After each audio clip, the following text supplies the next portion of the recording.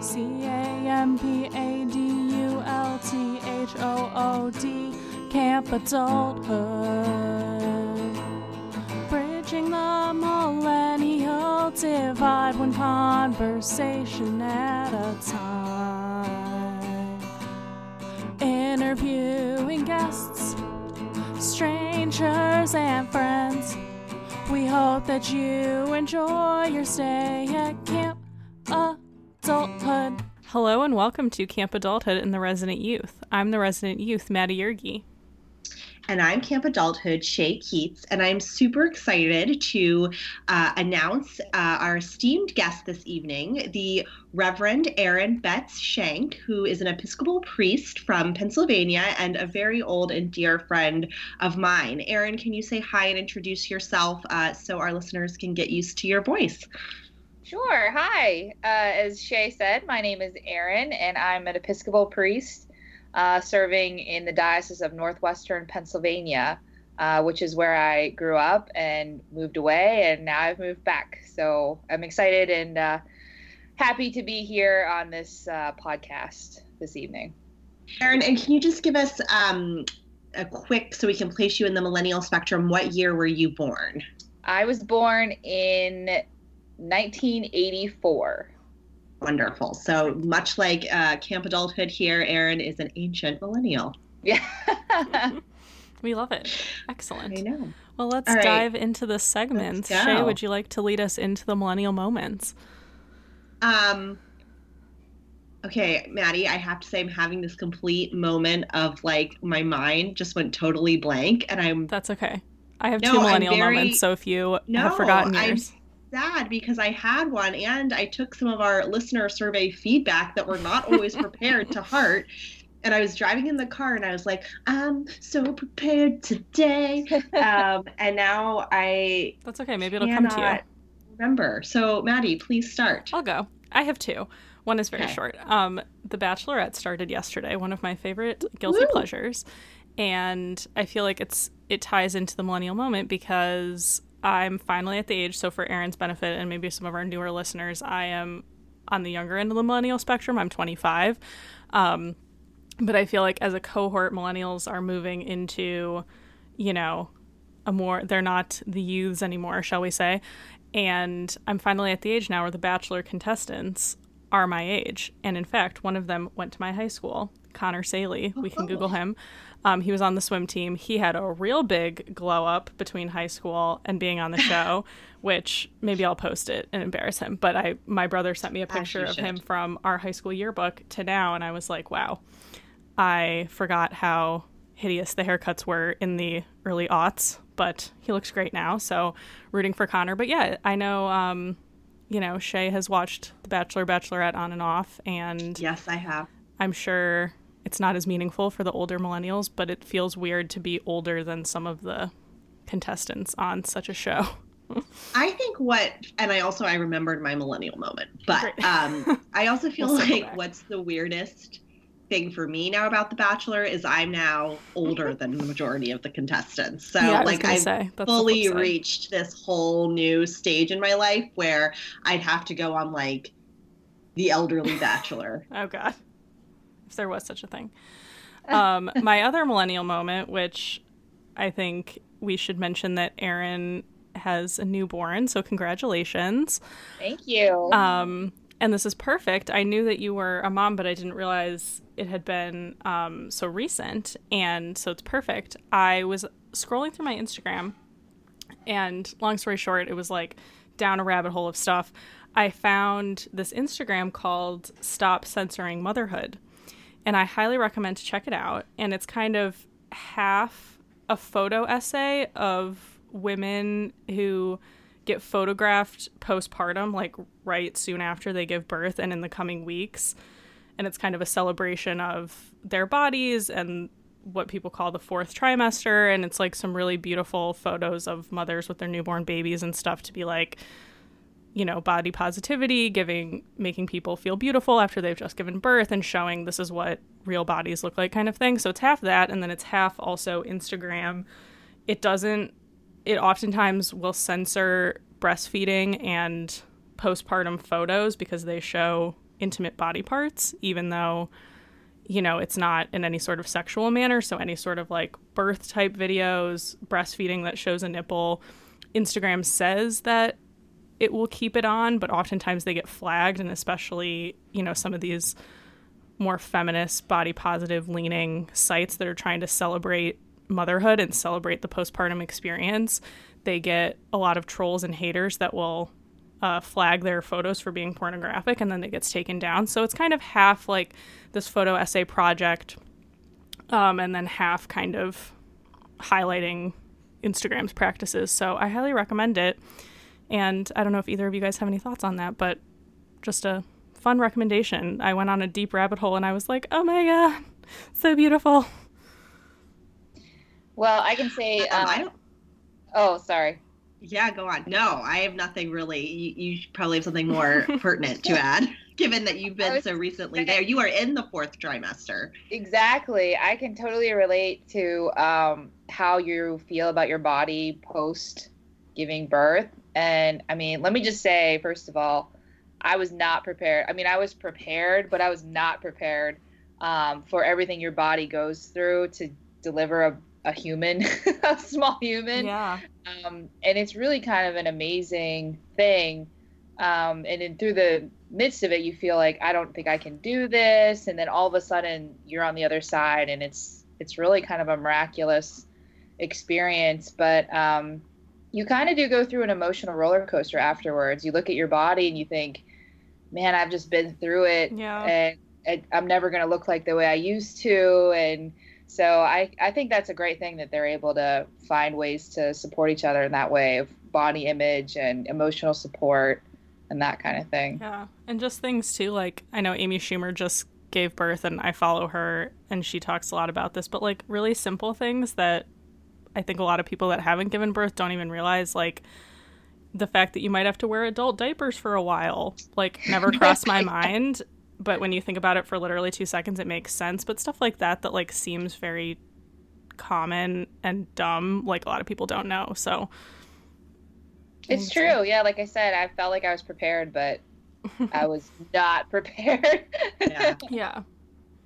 I think one thing that's been really interesting as my friends like give birth and, you know, we all share a lot more. We also have such instant access to our friends. So, you know, I mean, Erin, we had a chat on the phone, wasn't it like a week or two, I think, before you gave birth? Yeah. So, you know, you hear, as someone who hasn't gone through it, I feel like you get a really intimate look at it through your friends. But also another friend of mine gave birth on Monday, and she's literally like texting me from the hospital. And this is because I texted her and I was like, hey, where's the baby? And she was like, oh my God, I'm in the hospital right now. But it's interesting that we're able to, and I think it's really wonderful and beautiful that we can share both in these kind of public and private ways, these really intimate moments. I love that. Yeah. And it makes me nervous because it makes me think that I'm prepared. But then when I hear, you know, Erin, you say, I thought I was prepared, but I was not prepared, I realize I am not prepared. So anyways, So Shay, shall we circle back to your moment now that we've remembered? It's very short. I like peanut butter now. Did you not before? Yeah, I didn't like peanut butter. I'm surprised. I don't know. Probably you would never have known because I just didn't have any peanut butter in the house.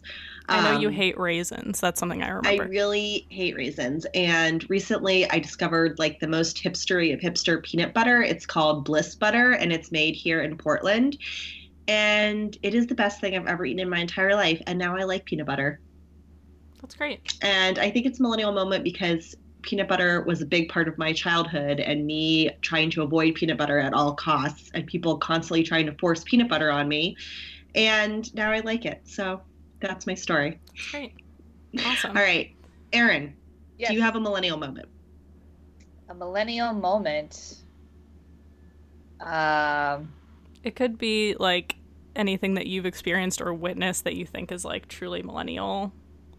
Or even like, do you feel like you're a millennial? Some people answer it that way. There's a lot of different ways to answer the question. Free form. Yeah. You can also pass. We totally accept that as well. Yeah, I mean, sometimes I forget that I'm a millennial until then I start hearing negative things about millennials, and then I get defensive and say that is totally not a good depiction of our generation.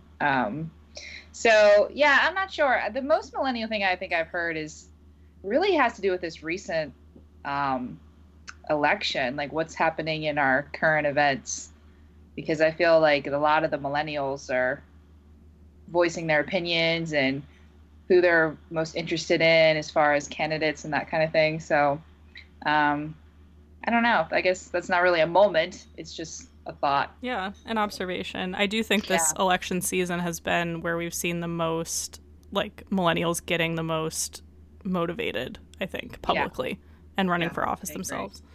Yeah. So on a personal level for you, and we'll get more into this in the interview portion, but I'm just curious, as, you know, a public figure in your community and a religious figure, are you, and I know Aaron is quite liberal, are you able to be vocal about your political beliefs, or do you kind of have to toe the middle line at all times? That's a good question. And just for you guys, so listeners, you know, where Aaron currently serves and where we grew up is a pretty conservative part of the country. Yes. So the way I go about politics and my belief system, I really center it on the message of who Jesus was and is. And so a lot of the things that I believe that should be happening in our world and culture fall in line with also how I believe Jesus taught us to be. So in other words, we don't allow the poor to starve, and we allow immigrants to be welcomed into our communities. And we support women because Paul wrote to women, Jesus also uplifted women. Look at the Good Samaritan woman, you know, that kind of thing. And so for me, the way I tackle politics is through the way I preach. And if something is happening in our current events, such as like the immigration issue that's just kind of been to the forefront, I always preach from the perspective of what would Jesus do about that? I'm pretty sure Jesus would not have built a wall to keep them out where they were seeking refuge. And so that's kind of how I tackle it. I don't necessarily use names of current politicians or things like that, but I pretty much spell it out in a gospel-centered way. Gosh. That's great. Awesome. I definitely need to make it a priority to hear you preach sometime soon, Aaron. So you may not agree with that after the fact, but you're always welcome. No, I would love to.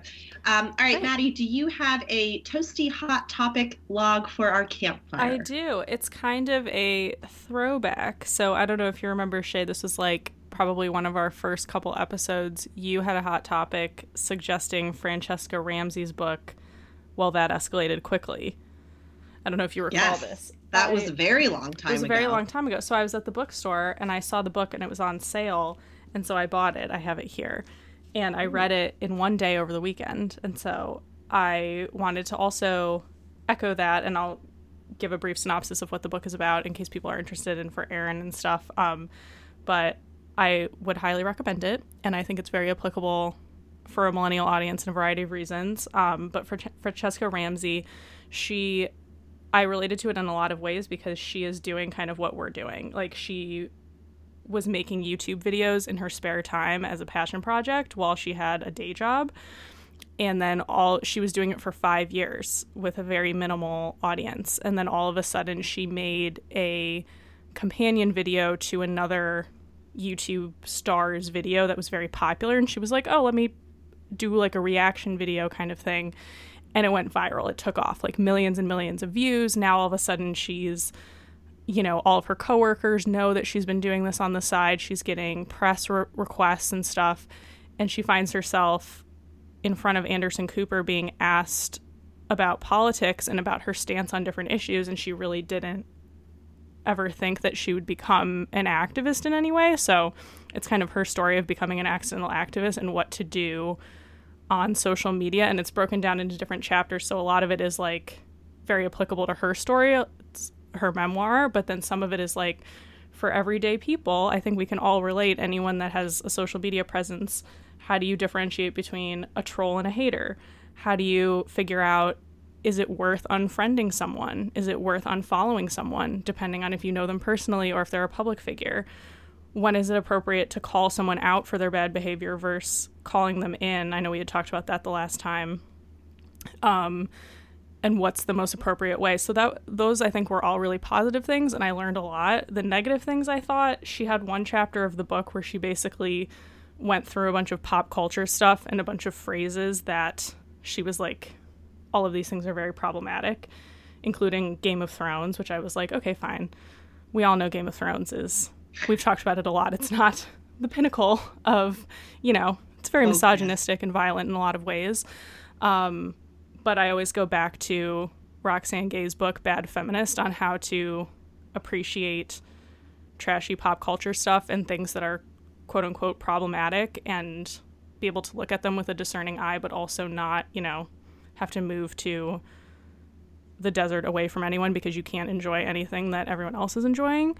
And I also thought there was a part of the book where she was talking about like problematic language, but it was centered around talking about yourself, like why it's bad to say like, I feel fat, because it could alienate people that are struggling with weight issues. And that I didn't enjoy, because I don't think that we should be telling other people how they should talk about themselves. Like, yes, I think that there's some language that we use that people should think about, but I don't think we should ever be telling someone that they can't use an I statement to describe their own experience. So that was a big thing that I took offense with. But overall, I thought it's applicable. I think everyone that's a millennial has at least one, I would say, social media profile or works in an office that has a social media profile, and how to navigate that. And, any one of us could accidentally become a viral video star, and how to handle that in front of Anderson Cooper. So would recommend. I don't know if you guys have any reactions to that or just want to take my recommendation. I'm going to just take your recommendation, even though I originally recommended it, because I still haven't read it. So I definitely want to read that, because I think it's interesting. It also reminds, I think this is just something that's overall a touch point and a talking point in our generation is what are we allowed to say and what is appropriation. I recently saw something on Instagram that was a post that was like, here are all these words that you can't use unless you're a Black woman, and you really shouldn't be using them unless you're a trans Black woman. And it was words like woke and lit and there was some of that. Okay. The one chapter of this book that I didn't like was that kind of tone of like, okay, where's the line? And this like self-censorship aspect. And I definitely learned a lot, but it was still like, again, where is the line? And being able to have nuance in the conversation and not just ban things whole stroke. So I don't know. Exactly. And I think if you even, and I don't know enough about this, but as someone who, has studied English literature, there is a point, and this is like an academic distinction, where a word shifts from being part of a specific minority's lexicon to part of the broader cultural lexicon. So I don't know. For me, I would like the professionals to tell me and not some mad lady on Instagram.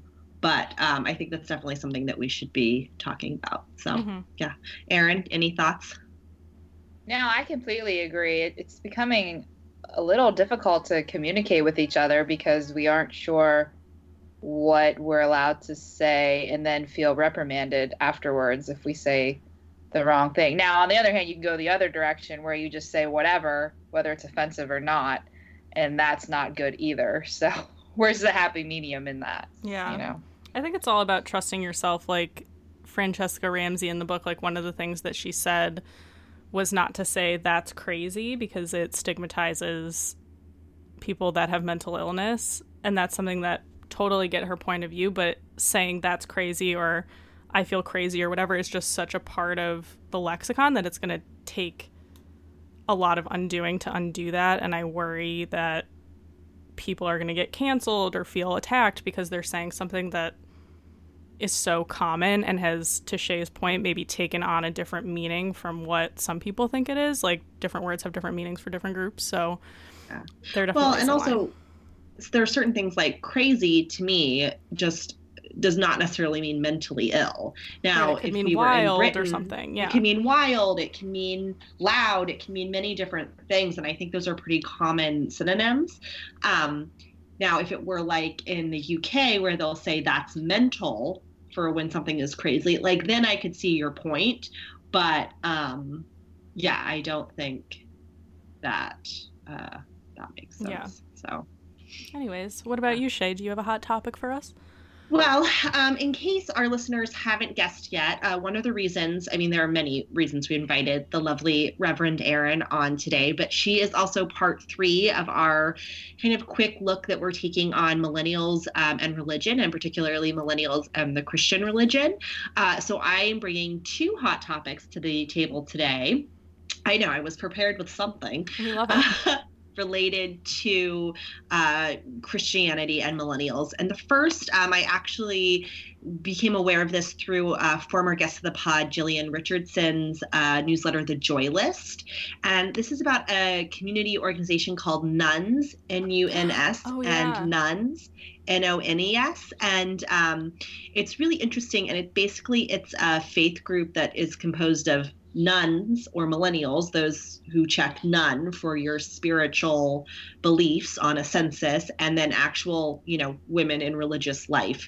And it's just really neat. They're creating all kinds of conversations across the country, both in person and virtual, to help millennials and other young people find their particular brand of spirituality, whatever that is. And there's a beautiful video on their site, and one of the sisters, I'm going to say, for the nuns, she talks about how it's not that young people today and millennials are actually atheists or agnostics. It's more that they don't have a word to describe what their spirituality is, and these nuns are helping them find that.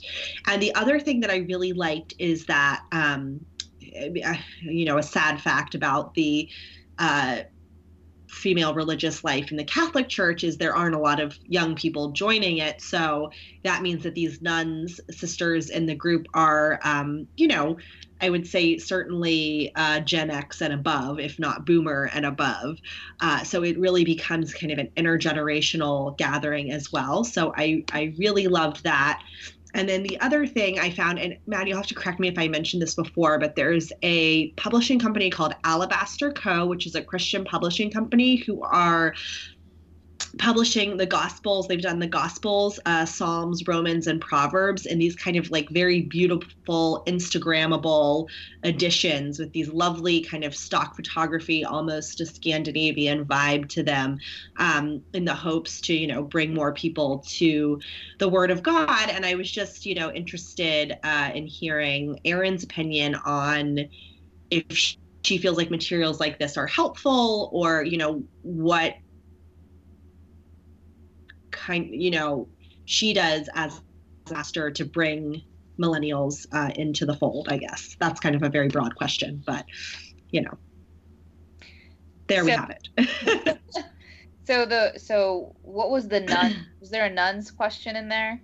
Well, I think it's the same thing. I mean, for you, what are you finding with your millennial members of your church?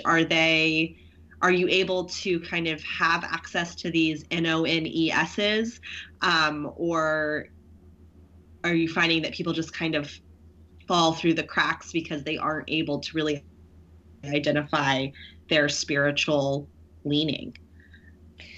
Yeah, I think that's really, for somebody, first of all, I come at everything from the perspective of, I'm an Episcopalian. Mm-hmm. And so my understanding comes largely through the Episcopal Church. Having said that, though, something. Sorry, I didn't realize that was going to come up for everyone right now. Sorry, edit that out. Although I'm going to send you the other thing right now, Maddie, so you have it. All right. All right, done. I will stop. So when it comes to millennials and being involved in the church or going to church, there are multiple things there. Number one, there aren't that many right now, as people know. And so that sends a lot of church people into panic mode that the church is dying and all of those kinds of things. I'm not convinced that that's the case, but I do understand that in the millennial life, and we certainly know this, there's a lot of things in our lives right now that we have to devote time and energy to. And so there's soccer practice, there's sleeping, there's all kinds of things, farmers markets, that kind of thing. So you look at church attendance and you say, where are the millennials? They're busy. They're not like our grandparents who are retired and have all the time in the world. Yeah. So I think that's not an accurate measure of the spirituality of young people. I think people see there's nobody in church, so nobody believes anything anymore.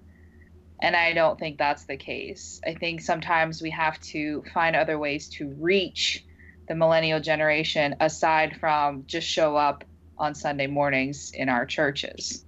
And I think, sorry, go on. No, go ahead. I was saying, I think that then leads into the second item that I brought to the table, which is this Alabaster Publishing Company. And part of what they talk about, or at least the article in which I originally heard about them, was that millennials even if they're still looking kind of under the Christian umbrella, they're forming their own small groups where then they need these types of kind of materials to lead them through study of the scripture or whatever. As opposed but you would to never see joining these people an organized church or something. Show up in church. Which we talked about this a little bit on Emily's episode. Yeah. Yeah. It's great to have those kinds of materials, but unless you have somebody who's willing to lead them to it, they're worthless. So I think that you have to be able to find at least a community. Number one, people are looking for communities where they belong. They have a sense of belonging. They have a sense of being wanted and needed. Unfortunately, you see all these hate groups out there right now.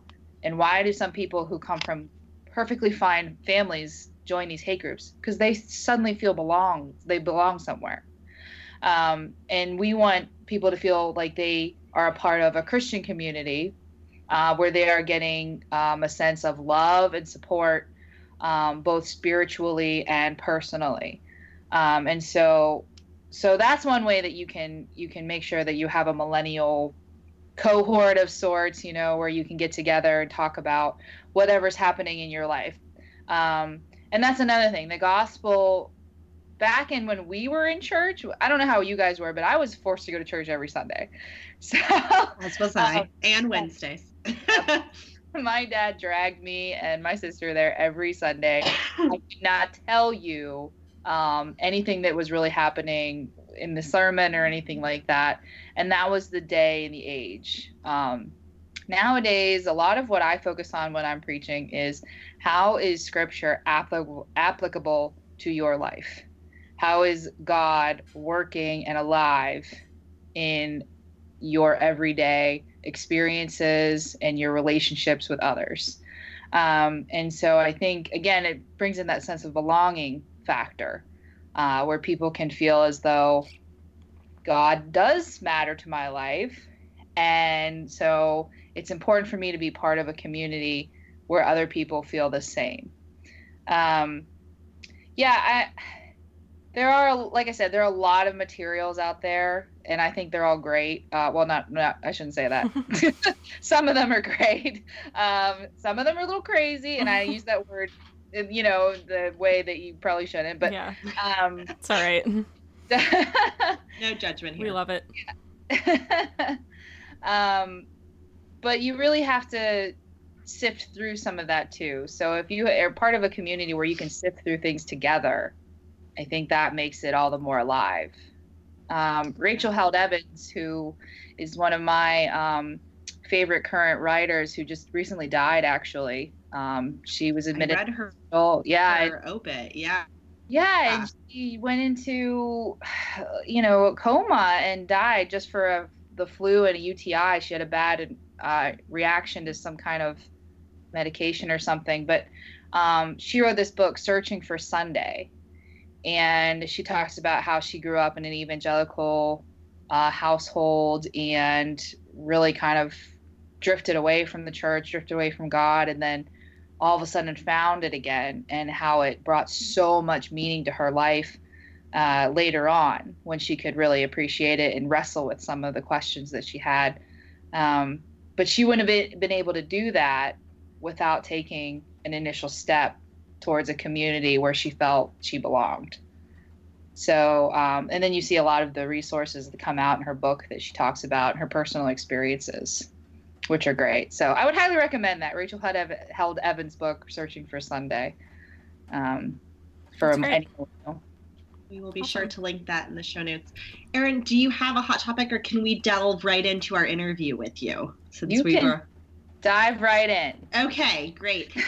So I'd love to start, if you can just kind of tell us your journey as a Christian and your journey kind of, and I know unfortunately you haven't been able to listen to the episode. I think listeners, at the time we're recording this, we have not yet released our episode with Emily Hudson, which talks about my friend Emily's experience, unfortunately a negative experience with an evangelical church in disguise as kind of a non-denominational church, where she was basically asked to leave for questioning her role and the role of women in the church, and speaking up against kind of some unsavory leaders business in this mega church, this Southern mega church. And also our episode with Terrence, who went to great lengths to leave the Mormon church on good terms, given that he is a young gay man and he has great respect for the faith of his family, but also it was not a safe or healthy place for him to live. So one of the reasons we were so excited to have you on is to hear your journey. And I know it, is a long one. You certainly did not, I think, start at like 18 years old in college thinking you were going to be an Episcopalian priest. So we'd love to hear that journey, and then, hear your thoughts on both kind of the positive and negative aspects of, not of Christianity, which is a bit broad, but of, being a young person and practicing in, our society. Sorry, I'm just making notes for your Oh, no, it's great. It was a lot. It's great. You were an excellent guest. Long-winded question. I think, like, to echo Shay's point too, like, we had a couple, like, Terrence came on and he went into great lengths to talk about his experience, and then we had Emily who reached out to say, I also had a negative experience, but in a very different way. Of Terrence was trying to leave the church because it wasn't serving him, and Emily was desperately trying to stay within her church community, but they were not accepting of her. And we wanted to bring you on to talk about, why, as a liberal person, it might seem a little antithetical to people that you are so accepting. So that goes to the positive and negative aspects of Shay's question. But I think before we get to all of that, maybe talking about what has led you to this place. How did you decide to become an Episcopalian priest? And also, because I'm ignorant and I grew up Catholic, what does it mean to be an Episcopalian? And how does that differ from other denominations? Because I personally have no idea. So I imagine the listeners might also be like, what? Yeah, well, number one, it's hard to say. So the name Episcopal usually makes people stumble. Well, I actually grew up as a Lutheran. And so I had no connection whatsoever to the Episcopal Church. And like I mentioned before, my dad had made me go every Sunday with my sister, and for better or worse, obviously something stuck there, even though I was forced to go some Sundays where I didn't want to. But I was always active in the church as a youth. That was where the old folks, I had so many grandparents in that church, and so they had nurtured and supported me throughout my youth there. And some of them had even said, I think you'll be a pastor someday. And to which I laughed and said, I hate to use the word again, but you're crazy. We've now made you so self-conscious. We apologize. I know. It's illustrating my point. Great. Yeah. And so I went to college and majored in communication because I wanted to go into journalism.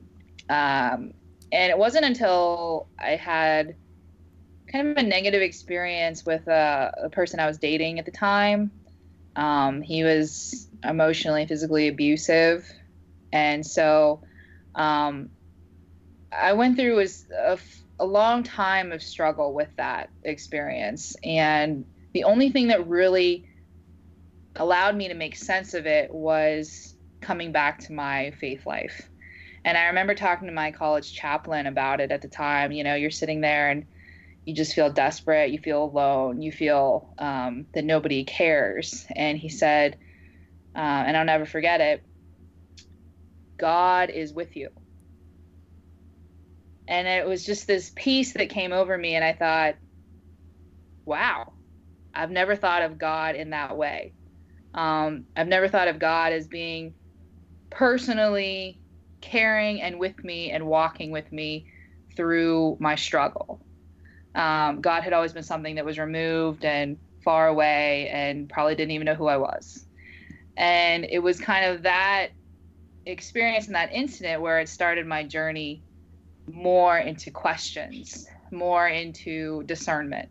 And so it was still a few years later where I finally gave in, as I say, to thinking about becoming a priest. And the reason why I found the Episcopal Church is because I knew the priest in my hometown, who is actually now my bishop. So he kind of said, why don't you consider going to an Episcopal seminary, which is General Seminary, which is where Shay and I were able to room with each other for a period of time. Really cement our friendship. Yeah. And by the way, I think, Erin, you're being a little modest about your education. Erin has multiple master's degrees. She is one of the smartest, most brilliant people I know, knows so much about the church and many other things. So I just wanted to brag on you a little bit. We love it. I do this with Shay, too, because Shay also has multiple master's degrees. And I'm always like, Shay has 2 master's degrees. I love it. Sometimes we can brag about others more than we can brag about ourselves. I know. Yeah, it's always kind of an awkward thing when you bring up the fact, oh, well, I've got a couple. But anyway, so just to give you a background on the Episcopal Church, the Episcopal Church is actually, it was formed out of the Church of England. Oh, so we love it. You may remember the royal wedding recently. Oh, do I ever? Always. Yes. The preacher, cemented in my brain. The preacher was Michael Curry, who is our presiding bishop. Oh my God. Celeb status. I love it. Yeah. So that's the connection there. That's great. You know, we're very British. We're very Anglican. So that's a great thing. And then we have a great history too. So did it start, just for like a brief history lesson, so the Church of England was in England, and then people came to America and started the Episcopal Church in America, or how did that migration happen? Yeah, it was, so when the colonies were formed and things, you of course had people from England coming over, and they brought with them the Anglican Church, and then eventually we kind of became our own, the Episcopal Church. But we still have what we call the Anglican Communion, which is the worldwide Anglican Church with all the roots coming from the Church of England, who get together. And the Archbishop of Canterbury doesn't necessarily have jurisdiction or say over what we do, but we still like to say that, you know, we're all part of the family. You respect what he does. Yes. And Maddie, the Episcopalian Church and the Anglican Church are what happened when King Henry VIII was like, I'm going to have me some more wives. Yes, I did know that. Just making I know sure more that about we're the all church. on the same page. Yeah, there. no, it's good, especially for our listeners, because I know more about the Church of England. And I just recently started watching The Crown, and I've gone on a very deep dive. Oh my gosh, that's so good. So good. I'm watching it right now too, Maddie. We'll have to text you text. Prince Philip was such a babe. Anyways, topic for another time. Anyways, yes, I knew more about the Church of England, but I didn't realize the connection with the Episcopalian Church. But this is great, and I think it's good to delineate between the different types, because I think, like, growing up Catholic, for a long time, I assumed all of Christianity was like that. And so I think for our millennial audience, a lot of people don't realize that there is this diversity within the Christian community. So I think it's good that we're talking about the history and everything. Yeah, and if you were to walk into an Episcopal church on Sunday and experience worship there, it would feel very Catholic to you, I think. A lot of Catholics say that. Felt very Catholic to me. Yes. It's very liturgical. We do all this standing, sitting, kneeling. But you allow women priests. Hey, that's right. We love it. And we also allow for gay clergy to serve as well. And so Praise I think be. that's a great thing. Yeah. Yeah. So you're studying at General Theological Seminary in New York City. And at this point, at what point in that journey did you feel called to the priesthood? And was there a story behind that? I can't say that there was this, epiphany that I had, this moment where the clouds parted and God's voice came down. That never happened for me. It was always this feeling that I should think about and pray about becoming a priest. And so when I finally kind of gave in and had the conversation with my bishop, all of a sudden I felt this peace come over me that I had made the right decision and that I was on the right path. And so, several years later, here we are. And being a priest has its pros and has its cons as well. Certainly it's great to be able to serve others and to teach people about loving one another and about God's love and how God is with them. But it's also difficult because some people just don't want to hear about any of that. They don't care, or it just doesn't resonate. And Do you get a lot of haters? I don't think haters is the word, but I think there are a lot of people who are just not receptive to the message, maybe. Yeah, it's just not important to them. And actually, sometimes when I tell people I'm a priest, number one, if they're Catholic, they're weirded out because I'm a woman. Mm-hmm. But then also they're weirded out because they don't want to talk to a religious person. Do you feel like people walk on eggshells around you? Like they think, like if you're like at a barbecue or somewhere like casual and people are like, oh, there's a priest here, we can't like throw down. Like, do you get any of those vibes where people kind of like put you on a pedestal? Yes, sometimes, definitely. Yeah. But let me just note, for the 6 months I lived with Aaron at the seminary, those seem kids like a good time. Throw down better than anybody I've ever met in my entire life. I'm just going to say that. Yeah, they always got the good. Leave that right there. They always had the good cocktails. Yeah. I love it. That's awesome. So you joined the church, and I'm curious, what is your day-to-day job? I don't think people realize like how much priests do. So obviously you're preaching on Sundays, but it's a full-time job, I assume, being a priest. Yes. So what do you do all day? Well, it really varies. I have a lot of meetings, surprisingly, which I was not prepared for, to have as many meetings. And so, you have to run the church. So you have meetings with different various groups and stuff like that. But then also you do a lot of community events. I'm on several boards for like our women's crisis shelter, and I help out with some of the children's groups in our community. And so as an authoritative religious figure, I think that's really important to be able to represent that in our secular groups as well. But then also you have needs that come up in the parish. So, hospital visitations, visiting the sick and that kind of thing. As well as what we do for outreach. So whatever kind of ministry events happen there too. It's really, the best part about the job is that it isn't a 9 to 5, you have a desk here and you work here. I mean, it's really, you have to like people in order to do it. But then also you have to also know that you're always on call too. I mean, I've already gotten a few incidences where unfortunately a woman's son overdosed and she had to call me 11:30 at night, and so that was really hard and difficult, but to think that I was top of her list of people to call in that moment is really a humbling experience. Just kind of shows, where her strength comes from. Now, how do you find that? I feel like that's such, and I don't want to call it an emotional burden, but such a thing to carry, to be this person for so many people in your community. And your husband is also an Episcopalian priest. So how do you guys, how do you help each other shoulder that and support each other when you're both dealing with so much in your professional lives? Yeah. Just to ask some personal questions about your relationship. Hey, Jason. So.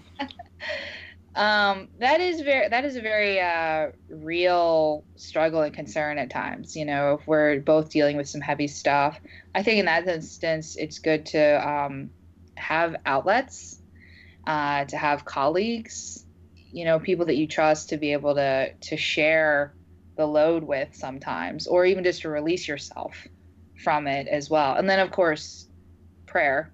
You know, we ask God to lift some of those things off of our heart and mind as well. So, it's like with anything that you're struggling with, you want to, well, not that you're struggling with, but with people that you see are struggling, you want to empathize with them. And so your walk with them sometimes can feel almost as painful as where they are too. And so it can be difficult, but we've been able to navigate so far. So ask me in about 15 years where I am. So okay, I'll check in. So going back to one of Shay's initial questions based on the two previous people that we had talked to and kind of their experience, what do you say to people that think that, you know, maybe they're looking for community, they're looking for this belonging, maybe they had a religious upbringing and a part of them does have a spiritual life and they do believe in God, but they think Christianity is for bigoted people, it's not for the 21st century, Christians are small-minded, any of the above things that I'm sure people have talked to you about in the past. What do you say to those people that have those thoughts? Well, it's really hard to have conversations with people who their only exposure to any kind of religion or faith community is exactly what we're talking about, the bigoted, the closed-minded, the judgmental groups. And so I always tell people, you know, don't let that be your only voice in your head. Go out and try a different church. Do some research. Ask people that you know and trust if they belong to a faith community and what is it and why do they like it. Because we're not all like that. We have the smaller voice, it seems, because it seems like the only loud voices out there are the ones that are conservative and cause more division than they do unity. And so we are out there with the opposite message and are hoping to spread more love and acceptance than the opposite. So, and I come back to that is Jesus's message. You know, people talk about particularly the gay issue, and I always say, well, what did Jesus say about that? Jesus said nothing about the gay issue. So I think we love it. Yeah. Some people would disagree with you that he said nothing. Well, what he did say was love your neighbor as yourself. So true. I love it. I love that one. This is why, that's one of the greatest hits.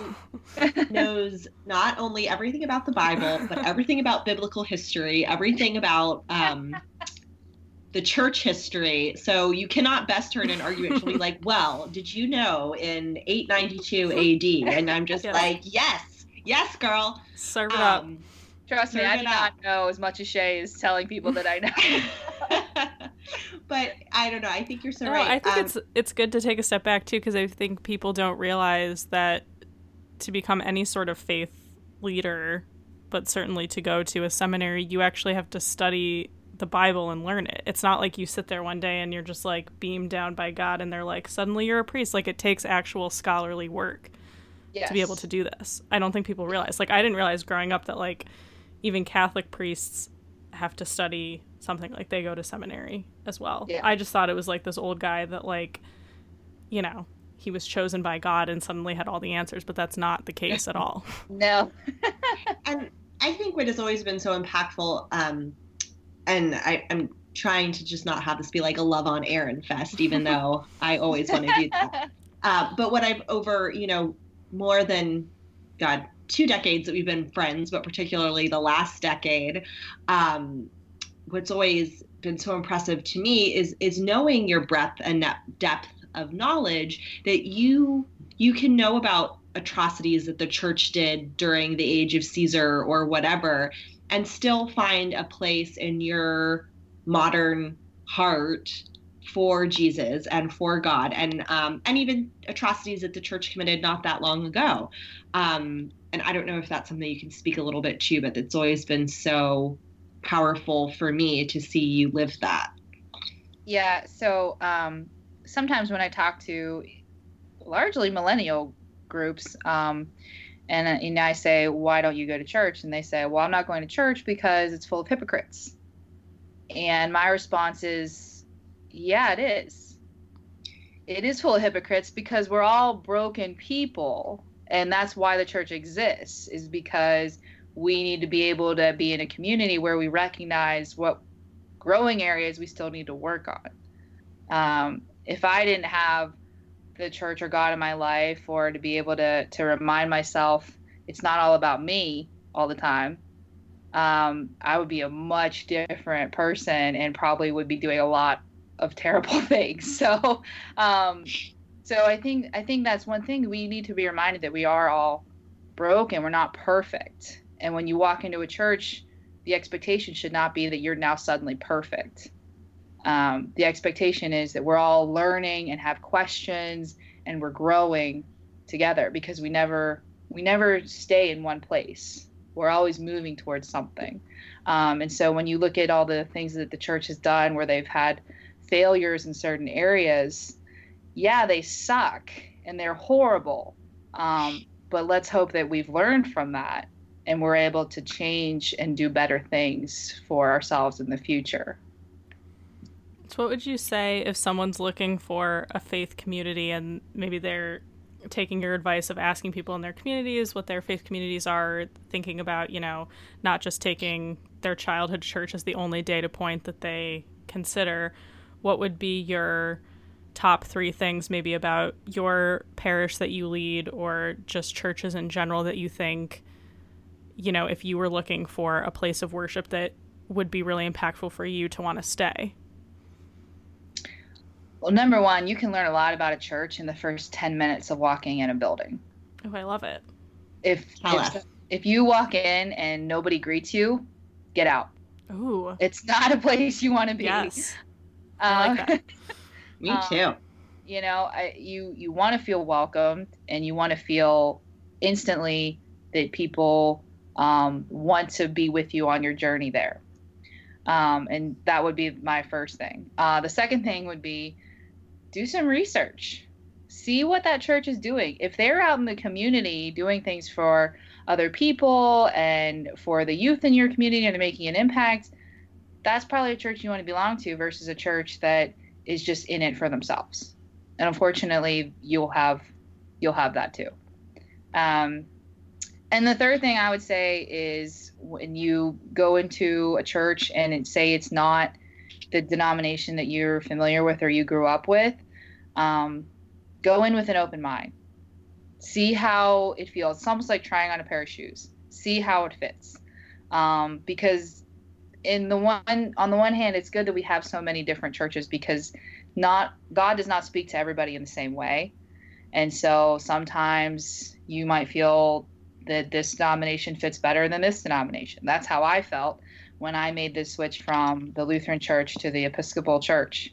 But I mean, I could go into one Episcopal church in this town and an Episcopal church in this town, and they could be completely different. So it just kind of depends. Yeah, I think that's a really good point, because again, for me, being raised Catholic, it's very hard for me to even consider going to another denomination. But I realize, intellectually and logically, like, how silly that is. And especially given that many of the powerful religious connections I've had in my life certainly have not been within the Catholic Church. But I don't know. I just think that's Yeah. really, really good advice, and one I'm going to personally take to heart. So Yeah. I think it's hard in general to shake like anything about your childhood that has like stuck with you, but my parents actually just recently converted to a Presbyterian church. So Ooh. I like grew up Catholic. Spicy. I don't really even know. I'm sure, Aaron, you know the like differences and stuff, but it sounds like so, well, I'll just tell the full story. It's not that long, but we like grew up Catholic, and my parents were married in a Catholic church, like the whole thing. And I went through my first Holy Communion. I didn't get confirmed or anything like that. I stopped going. So there was like this gap of time between like my early elementary school period and then throughout high school and like into college. There was really nothing. And then my parents, there's this beautiful Presbyterian church. It's like the most gorgeous church in our community. So that's like the initial draw, I think. And I made an offhand comment when I was in college. I was like, I would love to get married there because it looks like a castle. And I don't think that's the only reason why my parents joined, but I think in the back of my mom's mind, she's going to listen to this so she can tell me if that was a deciding factor or not.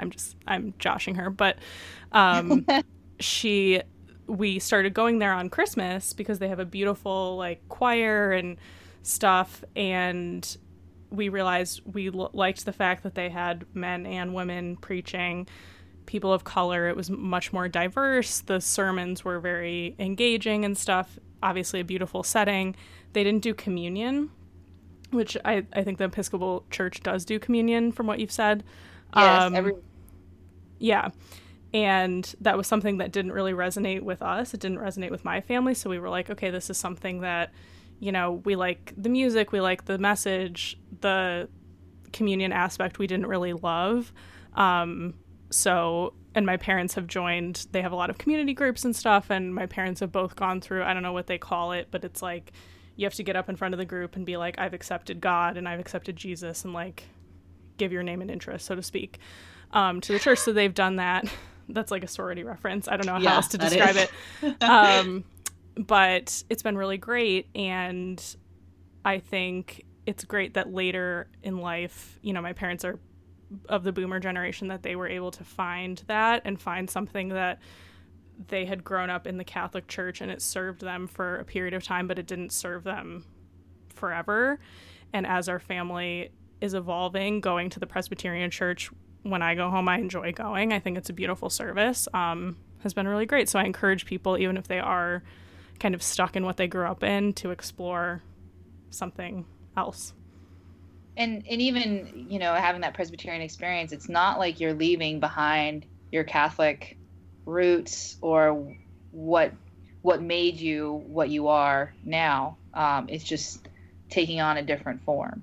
So yeah, definitely. It's like, I think people feel very, very much like, oh, if I do something different, it means that I'm making a value judgment on what was happening before.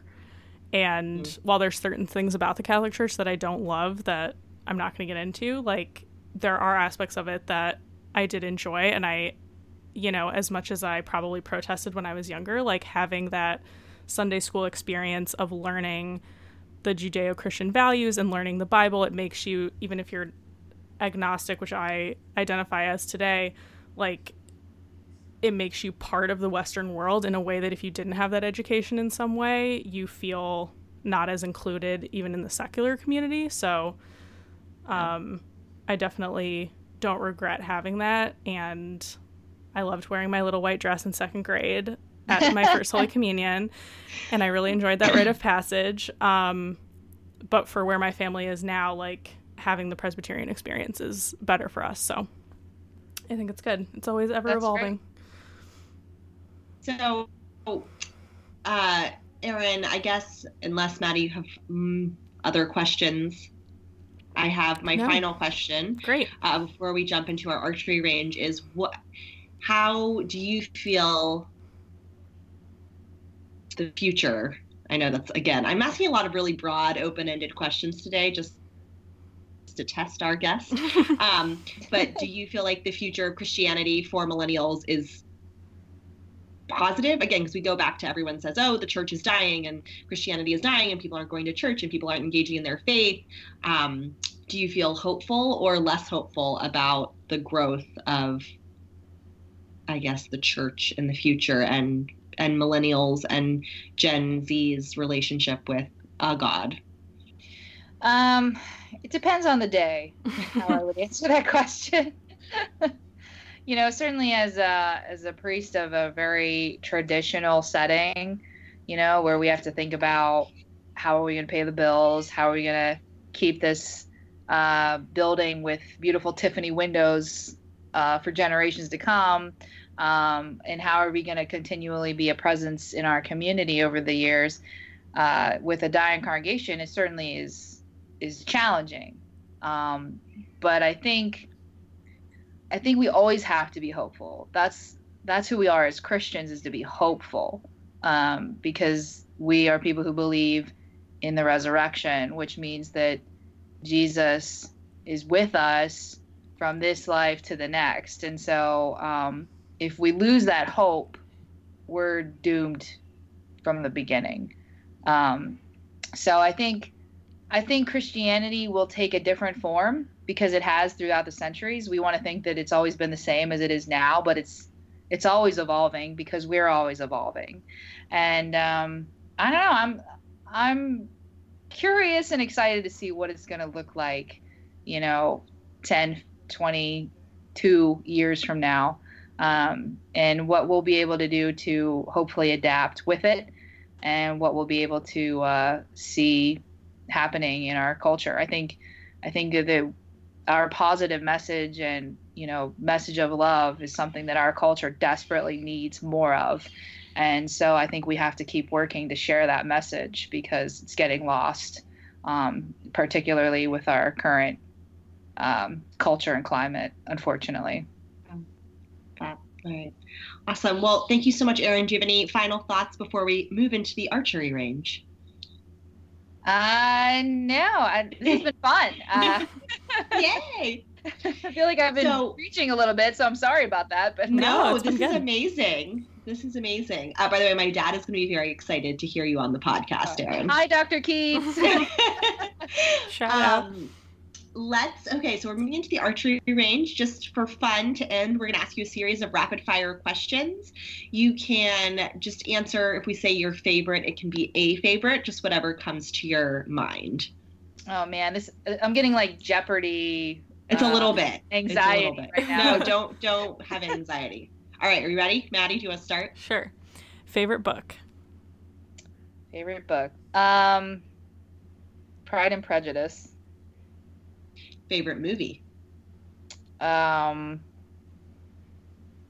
movie? I don't know. Or favorite Pride and Prejudice adaptation? I do like the newer one that with Keira Knightley. Yeah. Yeah, it's a good one. I do. Favorite part of the Bible? I'm actually going to go with Philippians. Ooh. Again, it's very positive, and I like the way Paul words things in Philippians. Favorite childhood snack? Fruit roll up. Favorite place you've traveled but never lived? Traveled but never lived. I'd have to say Nashville. Nice. I haven't been there, but I want to go. They have really great bars. Favorite, let's see. Favorite church song? Oh, man, that's a tough one. Or you can say, I don't like singing. I would say Church is One Foundation. Okay. Nice. Favorite television show? Television show. Well, unfortunately, The Big Bang is now ending. Oh yeah. Had a long run. It did have a long run, but I have so many. I mean, I love How I Met Your Mother. That was a good one. That was so good. Big sitcom fan. Yeah, The Office. Love it. All right, I have one last final arrow. So Will or Kate or Harry and Meghan? Ooh. That's a tough one. I know. I mean, I kind of like the Harry and Meghan, man. They're making their own path. Erin, I was living with Erin when Will and Kate got married, and she was up at like 4 a.m. watching that wedding live on the TV. It was amazing. It was so good. Yeah, so good. That's awesome. All right, Erin, thank you so much. Is there any place our listeners can find you if they want to hear more from you? Do you have and if you don't have any public social media or website or anything, we don't have to send people you. Yeah, I mean, But if you do. I'm on both Facebook and Instagram. Okay. But I don't really post anything professionally there. It's more of like a personal thing. But certainly if anybody has any other questions or want to talk further, I'm available to do that. So do you have like an email or something where people can contact you? Or I do. So my work email is Vicar, VICAR, at trinitynewcastle.org. Awesome. So. Thank you so much for giving us so much of your time to talk about this. Happy to. And please give little baby Chelsea many kisses from us. Will do. All right, campers, thank you for joining us, and thank you for taking part in this special 3-part series on millennials and Christianity. Yay. Thanks for listening. Camp Adulthood is hosted by Maddie Yergi, Resident Youth, and Shay Keats, Camp Adulthood. We are produced by Jenny Mayfield, and this episode was recorded in Maddie's living room. You can find us on social media at camp_adulthood. You can email us hello@campadulthood.com, and you can visit us at campadulthood.com. Thanks, campers. We hope that you enjoy your stay at Camp Adulthood.